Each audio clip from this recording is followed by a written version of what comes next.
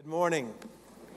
Happy Easter. It is good to see all of you here. Thank you for coming, joining us for worship here at Ivy Creek Baptist Church this morning. And what a beautiful day it is outside for us to be able to come together on the inside and gather together to worship the Lord and Savior Jesus Christ. And we celebrate today. Today is a day of celebration for us because it is a day that we celebrate the victory that Jesus Christ had over death, and it's a victory that was not just for him. It is a victory that he invites all to participate with him. And we realize that as Christians, our hope is wrapped up in the fact that Jesus Christ has been victorious over death and over hell and over Satan, and he has risen from the grave, and that is why we come together on a day like today as believers, and we look at one another and we say, "He is risen." I hope you don't get tired of saying that today. I hope everybody you meet that you can just continue to do that. Tell everyone that he is risen indeed. Thank you for being here today. Thank you for making room for everyone today. We had a wonderful service this morning, a sunrise service at 7 o'clock, and then a breakfast, and then we had another service, and we had a lot of folks in there too. And so it's been a great day to be here at the house of the Lord this morning. You know, the celebration of Easter, as I've already mentioned, is truly the pinnacle of the church year.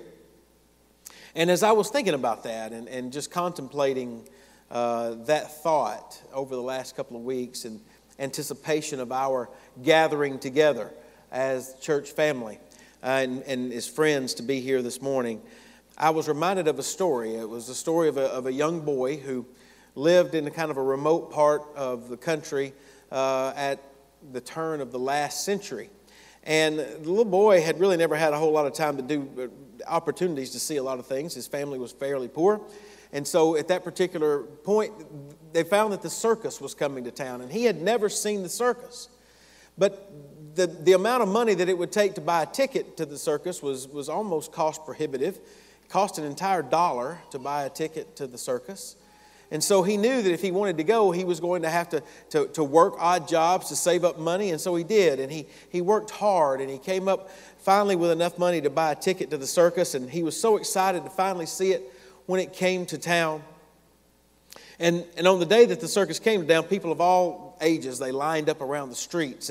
And they watched as the elephants and the acrobats and the marching bands and the clowns all came down Main Street.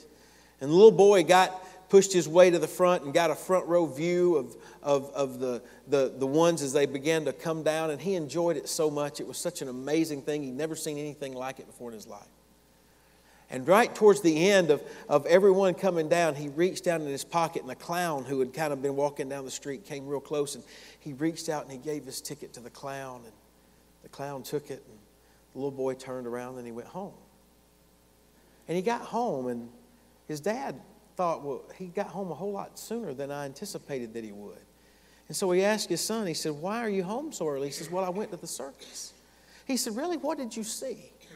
And he described how all the performers came down the street playing their trombones and beating the drums, and how the acrobats were doing flips, and the elephants were walking down the street, and the clowns were performing. And he got to the end, and his dad picked him up and he said, "Son, I'm so sorry to tell you. You didn't see the circus. All you saw was the parade." It has been my prayer for each of you in this room that we would not be like that little boy today. You see, there's people who've come from all over in services just like this one. And they've come to hear the songs of the choir and others sing. They'll listen to a preacher read words from Scripture and talk about the resurrection of Jesus and the life and the hope that it brings. And many of them will walk outdoors just like those in the back, and they will go home thinking that they have experienced Easter. When the fact of the matter is, all they will have done was watch the parade. But the sad truth, they will have missed the main event. They will leave having never really truly encountered the risen Christ. And I hope that will not be the case for you today. I hope, because the reason that I hope that is because I believe to miss a true encounter with Jesus Christ, the risen Savior, would be the greatest tragedy that could ever occur for for you today. In fact, the Scriptures give us insight to just how tragic a missed encounter like that can actually be. I want us to examine such an encounter like that this morning. So if you've got your Bibles with you, and I hope that you do, please take them out and turn with me to Luke's Gospel, the 24th chapter. Luke chapter 24. If you're using the Bibles in the seat back in front of you, you'll find the passage on page 1218. The events of Luke 24 are very familiar to us, at least for many of us. I believe it's well worth mentioning that the very first Easter was not met by joy and celebration the way ours has been today. And in fact, that first Easter day was really just the opposite. It was met by all of Jesus' followers and all of his disciples by much sadness. And they were greatly distraught over everything that had occurred.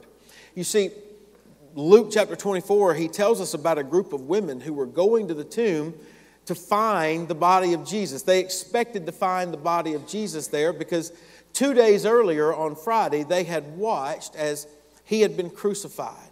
And they had been there when his lifeless body was taken down from the cross, and when Joseph of Arimathea and others had come together to try to hastily prepare his body for burial. But because it was so late in the day and because the Jewish Sabbath started at sundown on Friday, they had not been able to fully prepare Jesus' body.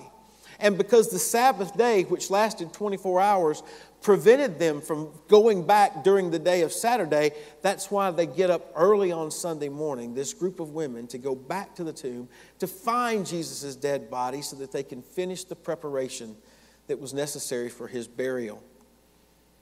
And that tells us something. It tells us that this first Easter morning, this first Sunday of Easter, there was no excitement. There was no joy.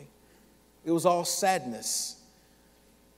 For these women, and truly for all of Jesus' disciples, their only thought was simply that their Lord had died. And with him, so had their hope. They had had such high expectations for him. But now their lives were empty. And all their hope was gone.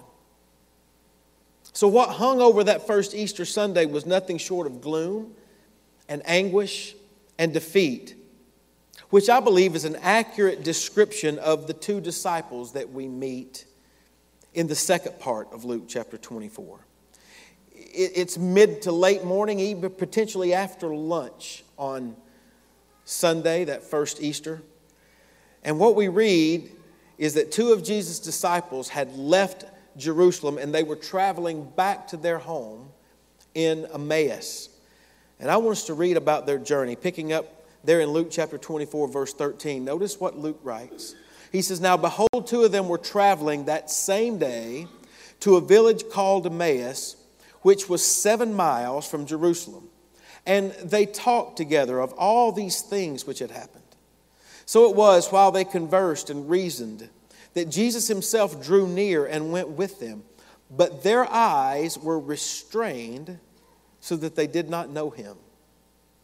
And he said to them, 'What kind of conversation is this that you have with one another as you walk and are sad?' And then the one whose name was Cleopas, answered and said to him, 'Are you the only stranger in Jerusalem? And have you not known the things which happened there in these days?'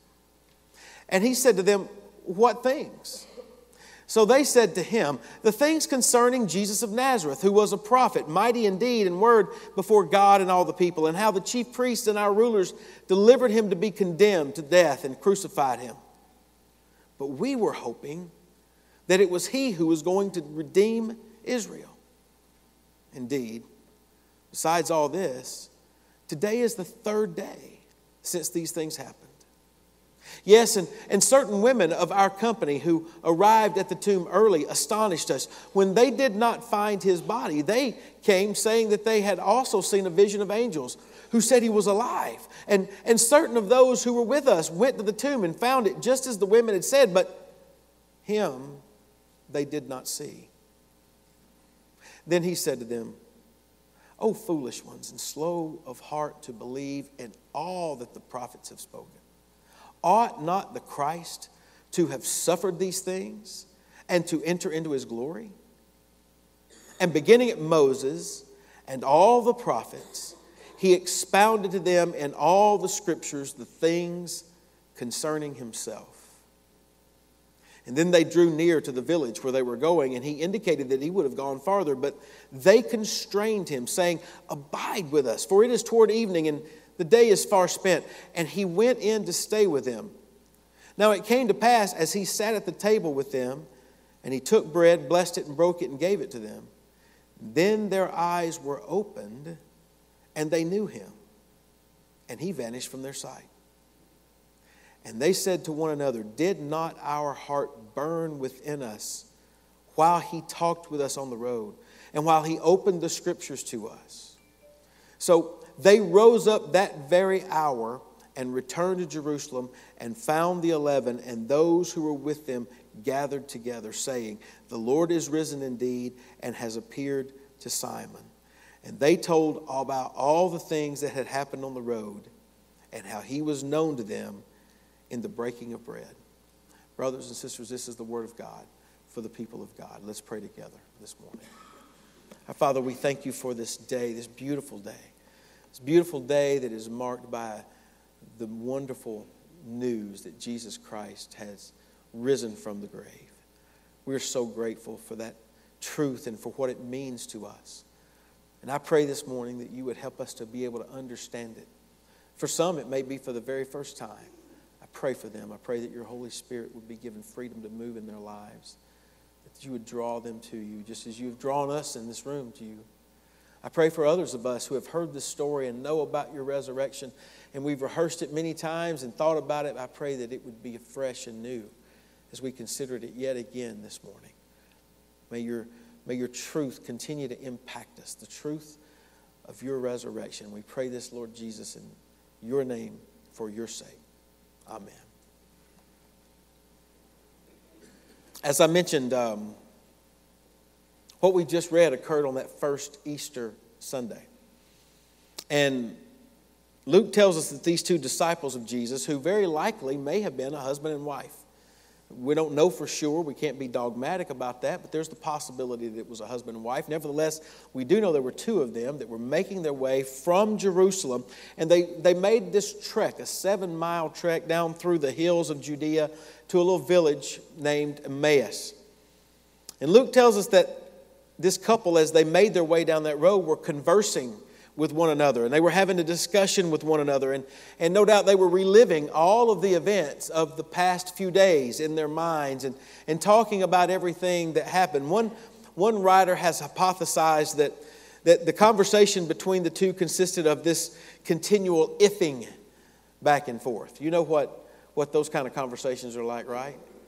If only this had occurred, or if only that had not occurred, then this would have taken place. That kind of conversation was likely going on between them. They were probably saying things along the lines of, if Jesus had just run from the garden when he had a chance, then he wouldn't have been crucified.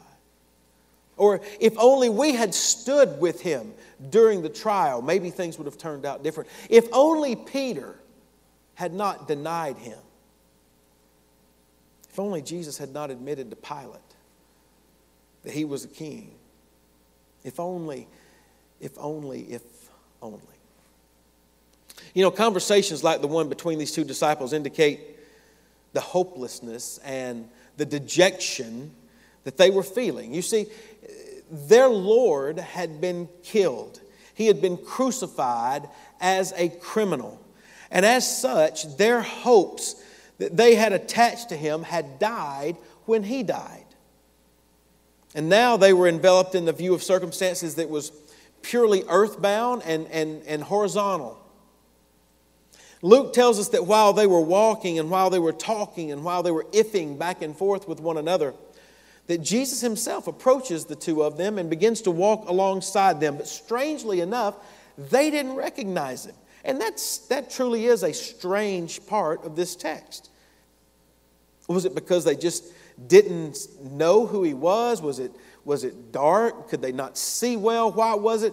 Many have used this as a text to explain that Jesus' physical body after his resurrection was really different from his body before. But we know other places Jesus was recognized. We wonder, why was Jesus not recognized here? Well, verse 16 tells us specifically that their eyes were restrained so that they did not know him. In other words, the way that the Greek construction of this sentence indicates to us is that they were prevented from recognizing Jesus by Jesus. Well, why? Why would Jesus restrain them from being able to recognize him? Well, I believe that Jesus actually did this in order to show these disciples who they were at this very moment without him, so that he could actually show them how much they needed him. And I believe that you and I would do well to pay close attention to those things as well. And here's why. If we're honest with one another, and if we're honest with ourselves, we're a lot like these two disciples. Oftentimes, our view of our circumstances tends to become purely horizontal and earthbound. Since we live in a physical world, we kind of get bound by the physical things that take place in this world. We are prone to gauge things and respond to things based upon the physical things that we see or upon the historical things that we know have happened in the past. When things in our physical world are going great, when our health is good, when our finances are good, when our relationships are all good, we just kind of rock on along with life. Everything's great. The refrigerator's got plenty of food in it. Bank account's doing well. We're all good. Everything's wonderful. It's when we hit a snag.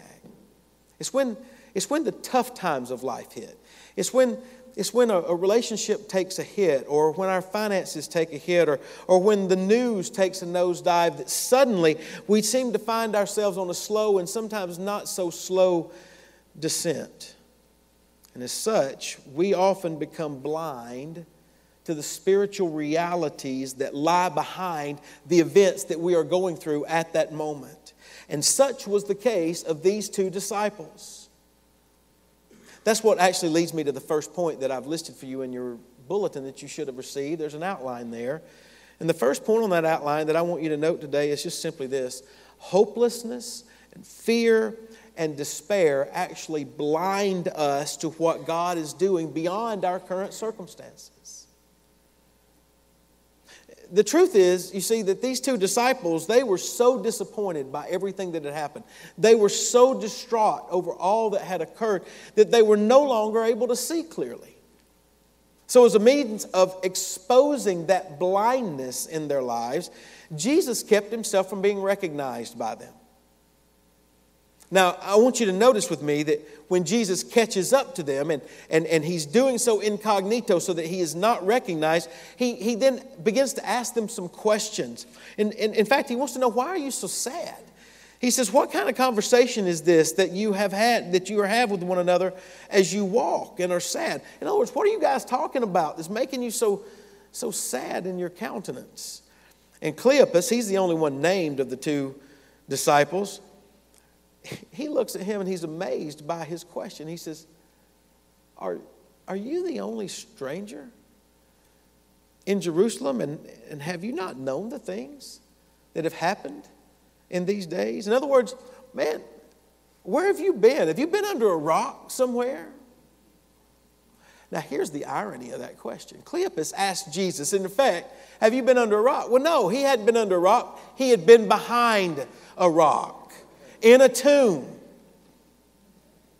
And contrary to what Cleopas thought, rather than Jesus being someone who didn't know everything that had gone on in Jerusalem, he was really the only one who did know everything that had gone on there. He had been there through every trial that had been against him. He'd heard every word and accusation. He had been the one who had been beaten and felt all the stripes across his back. He had endured the mocking and the torture. He was there for all of that. He had been there when his hands were pounded with the nails through and forced to hang on a cross. He had been the one who had felt the crown of thorns pushed down into his scalp and had felt every one of those piercings.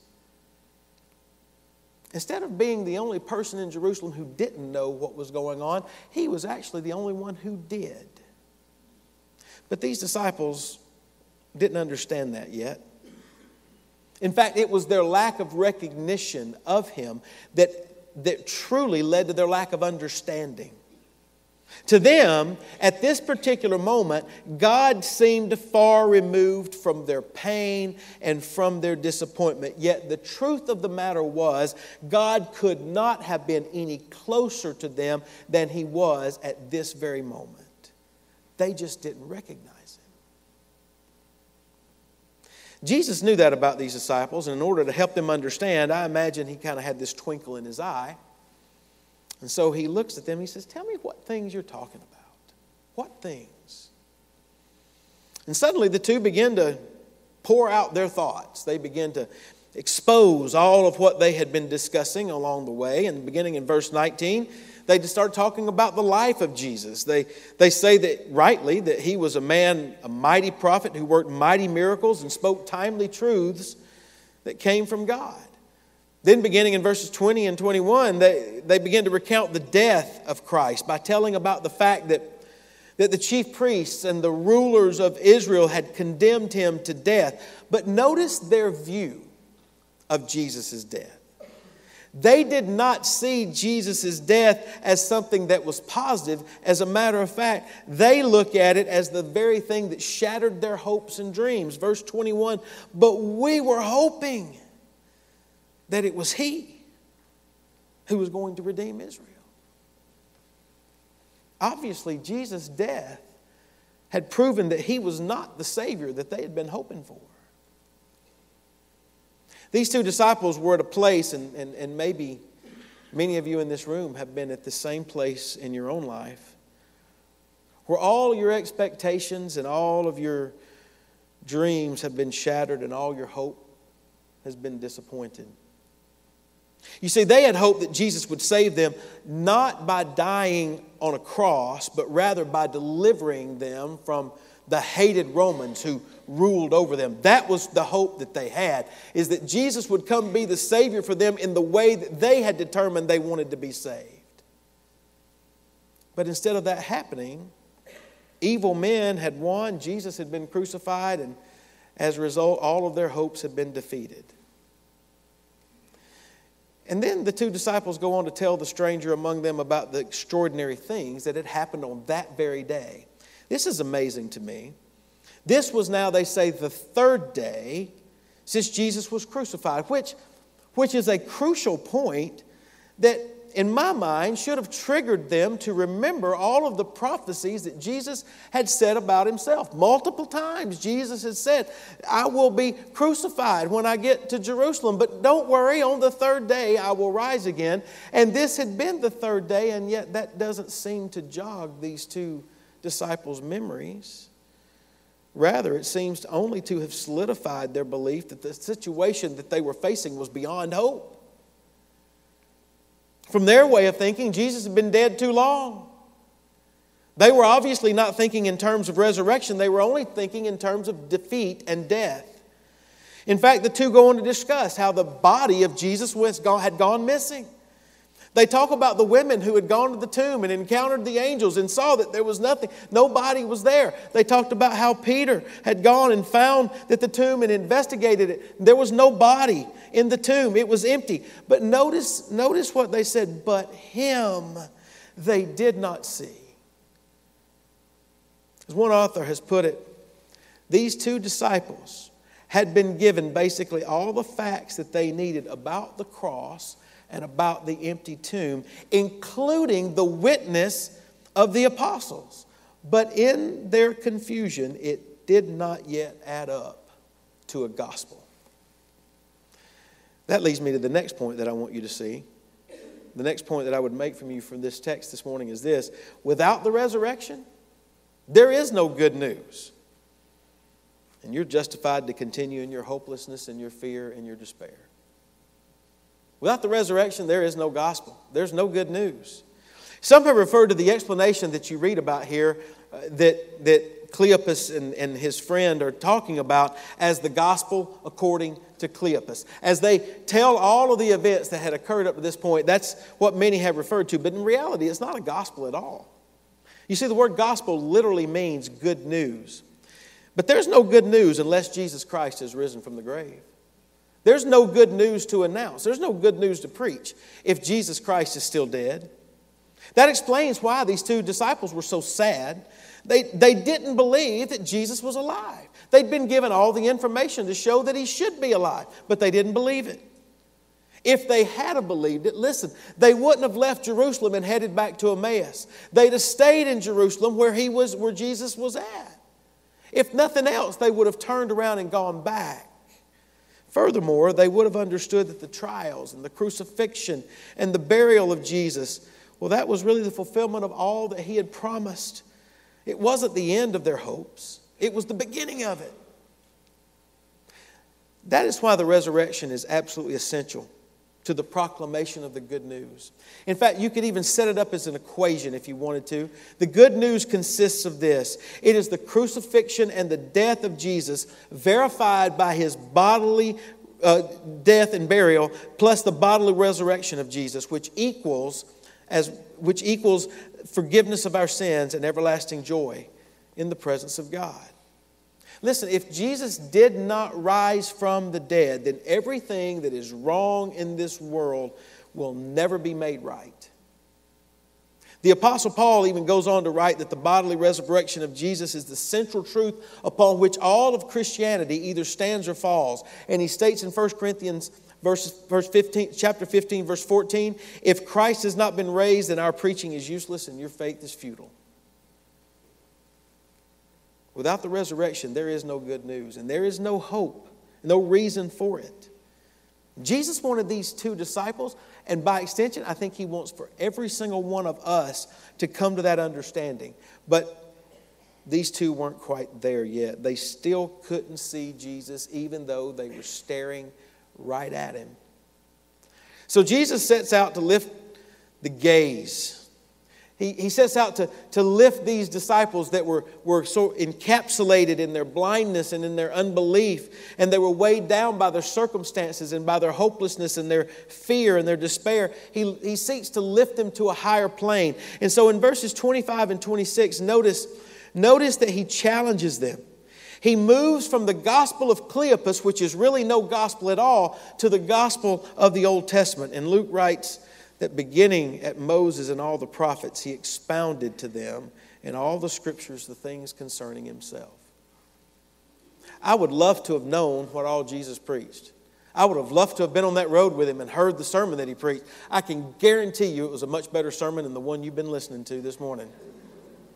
It would have been marvelous to think that he was going back to Genesis and working his way through all of those, the Pentateuch, and then working his way through the historical books, then working his way through the poetry of the Old Testament, and then the prophets, and to expound and show how through every one of those things, it pointed to the fact that he was to be born, and that he would be the Savior of all mankind, and that he would not only be born, but that he would be crucified. And not only would he be born and crucified, but that he would rise again, and that all of that had to come about in order for salvation to take place.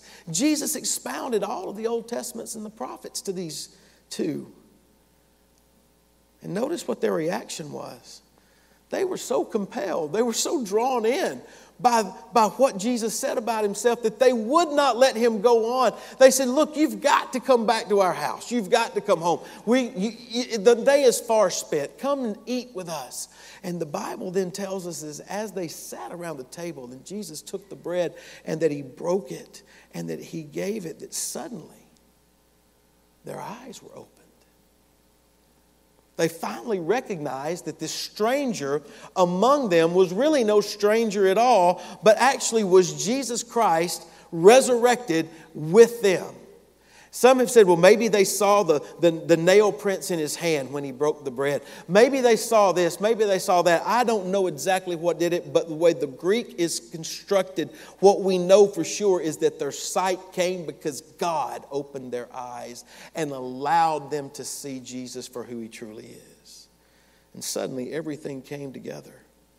Suddenly they realized that the one that they'd been traveling with and talking with and the one who'd been preaching to them was Jesus. And furthermore, they realized that this was the important thing. They realized that he wasn't dead. He was no longer dead and in a grave somewhere. His body hadn't been stolen and taken away. No, Jesus was alive. He truly had risen from the dead. And that leads me to the third point that I want you to know. The third point is this. Through the Scriptures, the Lord opens our eyes to recognize the good news of the death, burial, and resurrection of Jesus. Chuck Swindoll has written this. He notes the irony of what Luke tells us. He said, the disciples had been staring into the face of the risen Jesus, yet they were prevented from seeing him until they buried their faulty expectations. Then, a careful review of the Scriptures gave them a divine perspective on what they once saw as dismal circumstances.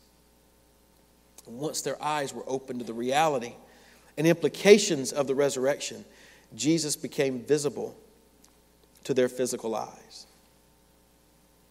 Now, what is interesting is that no sooner did Jesus appear and was he recognized by these two disciples than he completely vanished from in front of them.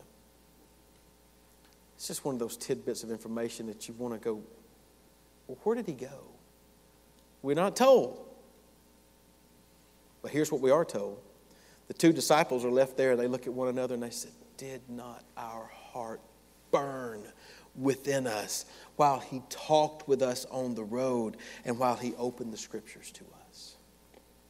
You see, suddenly, these two disciples saw their road of despair turn into a highway of living hope. They had been on the descent from Jerusalem. They had been iffing one another to death. They had been dejected and encapsulated in hopelessness and fear and despair. And suddenly, having encountered the resurrection of Jesus, everything changed. And suddenly they were on a highway that was marked by a very different destination.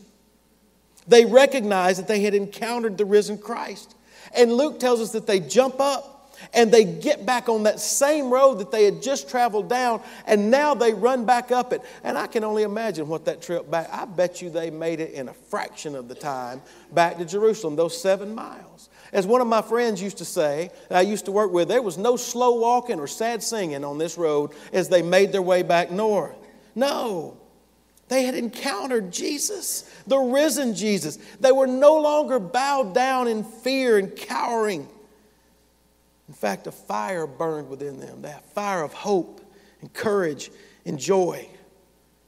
And here's what the message of all of this means, I believe, for us. It's that the resurrection of Jesus from the grave changes everything. And it doesn't just change everything for these two disciples. It has the power to change everything for you as well. And that leads me to my sermon in a sentence this morning. I've listed it there for you. It's this: faith that Jesus was crucified and has risen from the grave. Listen, it can turn your hopelessness into hope. And it can turn your fear into courage. And it can turn your despair into joy. That's the message of Easter. The resurrection of Jesus changes everything. And you may say, well, how does it do that? Well, first of all, it alerts us to the fact that we are all in a condition that takes us on the road to hopelessness and fear and despair. And that road is marked by death. The Bible tells us in Romans 3, verse 23, that all have sinned and fallen short of the glory of God. It goes on to tell us in Romans 6, verse 23, that the wages of our sin is death. Death is the road that all of us find ourselves on.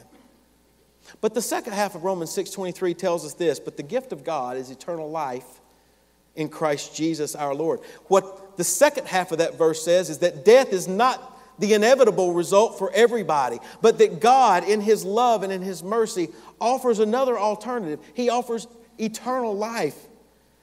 And that destination is available to us as well. How do we get there? How do we get on the road to eternal life? Well, it tells us that there's nothing that we can do to get on that road, but that Christ has done everything.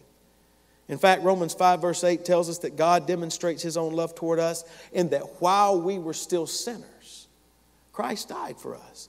You see, Romans 5 verse 8 actually explains what is perhaps the most famous verse in all of Scripture. The most famous verse in Scripture probably is John 3:16. For God so loved the world that He gave His only begotten Son, that whosoever believed in Him should not perish but have everlasting life. Romans 5 verse 8 tells us why God gave Jesus. He gave Him so that He might die in the place of sinners, just like you, just like me, who are on the road marked by death and hopelessness and fear and despair. But because Jesus died and rose again, we can have eternal life. And He changes our direction and can put us on the road to eternal life that is marked by hope and is marked by courage, is marked by life. Listen, friends, if Jesus did not rise, if He is still dead, then you and I remain on that long, dark road to death. But praise God, He is alive. Praise God, He did rise from the grave. And because that's true, you and I are offered this opportunity to journey on the road to eternal life. The Bible tells us in Romans 10, verse 9, if you confess with your mouth the Lord Jesus and believe in your heart that God has raised Him from the dead, you will be saved. That's it. That is how you recognize and admit your sinfulness and you trust in Jesus to save you. You make Him Lord of your life and you believe in Christ, that Christ, He died for you in your place and that God raised Him from the dead. And immediately God takes you off the road that is bound for death and hell and destruction and puts you on the road for eternal life. And by rising from the dead, Jesus has conquered death, hell, and the grave. And His life gives us hope that we too will live. It gives us courage to face the struggles of this life without being overwhelmed by them. And it allows us to have joy amid all of the trials that we may face. It comes from recognizing the resurrected Savior. So let me ask you this morning. Have you recognized that Jesus is the crucified and resurrected Savior? Or have the circumstances of your life caused you to remain blinded to Him? I want you to know Christ's resurrection is what puts the good in the good news. And it's what lifts us out of our hopelessness and out of our despair. And that is why the Scriptures have been given to us, to point us and to show us that our hope and our courage and our true joy can only be found in Him. For those of us who are believers, who have recognized the risen Christ, the point of application of this passage is very clear. It's simply, we must not let our eyes become dulled to how the Lord is working in our lives because we continue to focus on our troubles. Instead, we should pray that God would give us spiritual eyes to see the world from His viewpoint, recognizing that our struggles may be opportunities for us to share our faith with others who need to know about the risen Savior. As I mentioned at the beginning, my prayer this week has been that none of you will leave this place today simply having focused on the externals, but having missed the most important thing. That you would not leave here having missed an encounter with the risen Savior. In fact, it's been my conviction that an encounter with the resurrected Christ that results in genuine faith in Him is the only thing, it is the only thing that will make a lasting difference in your life.